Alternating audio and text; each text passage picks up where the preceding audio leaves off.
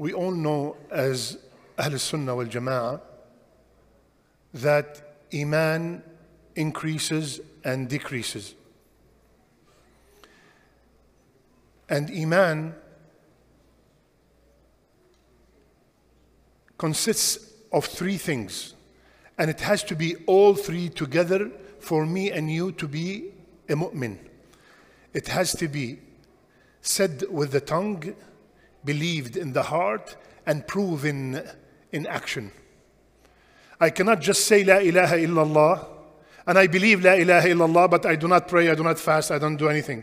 I cannot pray and fast, and I believe, and I did not say the Shahada. This is what happened with Abu Talib, right? And so the point is, all three together consists Iman.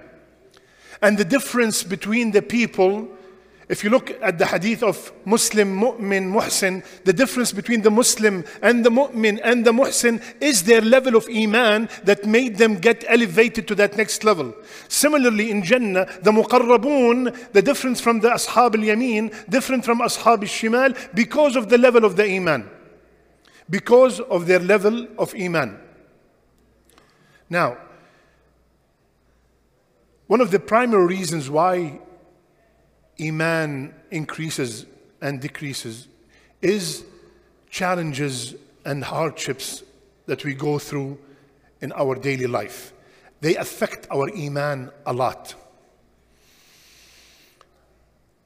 How can we rejuvenate, revive our Iman when it goes down? Abu Darda radiallahu anhu said something profound. He said, "Min fiqh al-mu'min," from the wisdom of a believer to notice that his Iman is low or high.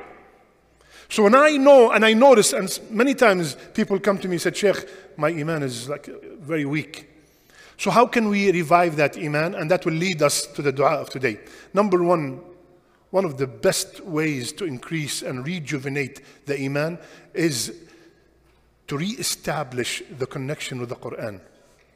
Ya Akhwan, the Quran is the word of Allah Azza wa Jal, the word of Allah subhanahu wa ta'ala. Like our scholars said, if you want Allah to talk to you, read the Quran. If you want to talk to Allah, make dua. So Allah is talking to me. Ya ayyuhalladhina amanu. Yes, Ya Allah, order me.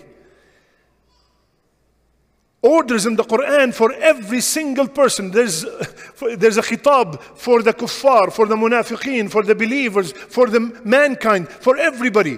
So you open the Quran and you see where do you fit. When we increase the relationship with the Quran, definitely with the help of Allah, the Iman will increase.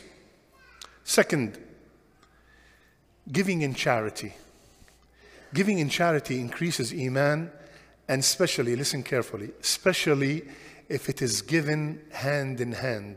Wallahi, the feeling when you give somebody a charity and you see the smile on their face and you see the hand rising and making dua for you, it's completely different than going online and pressing a button.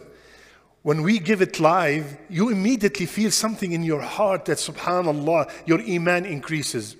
Third, surrounding ourselves with righteous people definitely will increase our Iman. When you are surrounded by brothers, let's go for Isha, let's go for Fajr, there's a lecture here, there's a talk there. SubhanAllah, naturally your Iman will increase. Just like we said before, you bring a bottle of water, it's liquid. You put it in the freezer, it freezes. Why? Because everything around it is cold. The environment has a major effect. The environment has a major effect on us and on our children. Fourth, which will lead us to the dua. I mentioned this statement before and I repeat it again. There's no one who has a hardship and he or she wants that hardship to be resolved and they do not perform tahajjud, that means they are not serious about solving their problem. I am going through so much hardship. And I heard my Habibi, Rasulullah sallallahu alayhi wa sallam, say that Allah descends to the first heaven at the last third of the night, and Allah, the Ghani, the one who can do anything, is asking at that time, what do you want so I can give you? And I'm going through so much and I'm snoring. How serious could we be? How serious could you be? It's impossible. Allah is asking, if we say that there's a very rich, influential man at 4 a.m. coming to the masjid, and any problem you have, he will solve it. We will be here from now. Maybe the car did not start in the morning. Let me stay from now. But when we say Allah is descending in a way that befits His Majesty and asking, what do you want so I can give you? What do you want? هل من سائل فأعطيه. Anyone is asking anything so I can give him. And I'm sleeping. How serious could you be? So when we get up and we are going through that crisis of Iman, and this is where comes the dua. Rasulullah sallallahu alayhi wa sallam said, إن الإيمان لا يخلق في جوف أحدكم كما يخلق الثوب.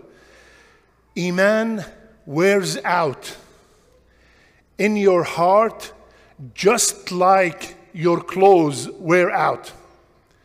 فادعوا الله أن يجدد الإيمان في قلوبكم. So ask Allah, and here's where's the dua, to revive the Iman in your heart. So what is the dua for tonight? 4-word dua, subhanallah. Allahumma jaddid al-Iman fi qalbi.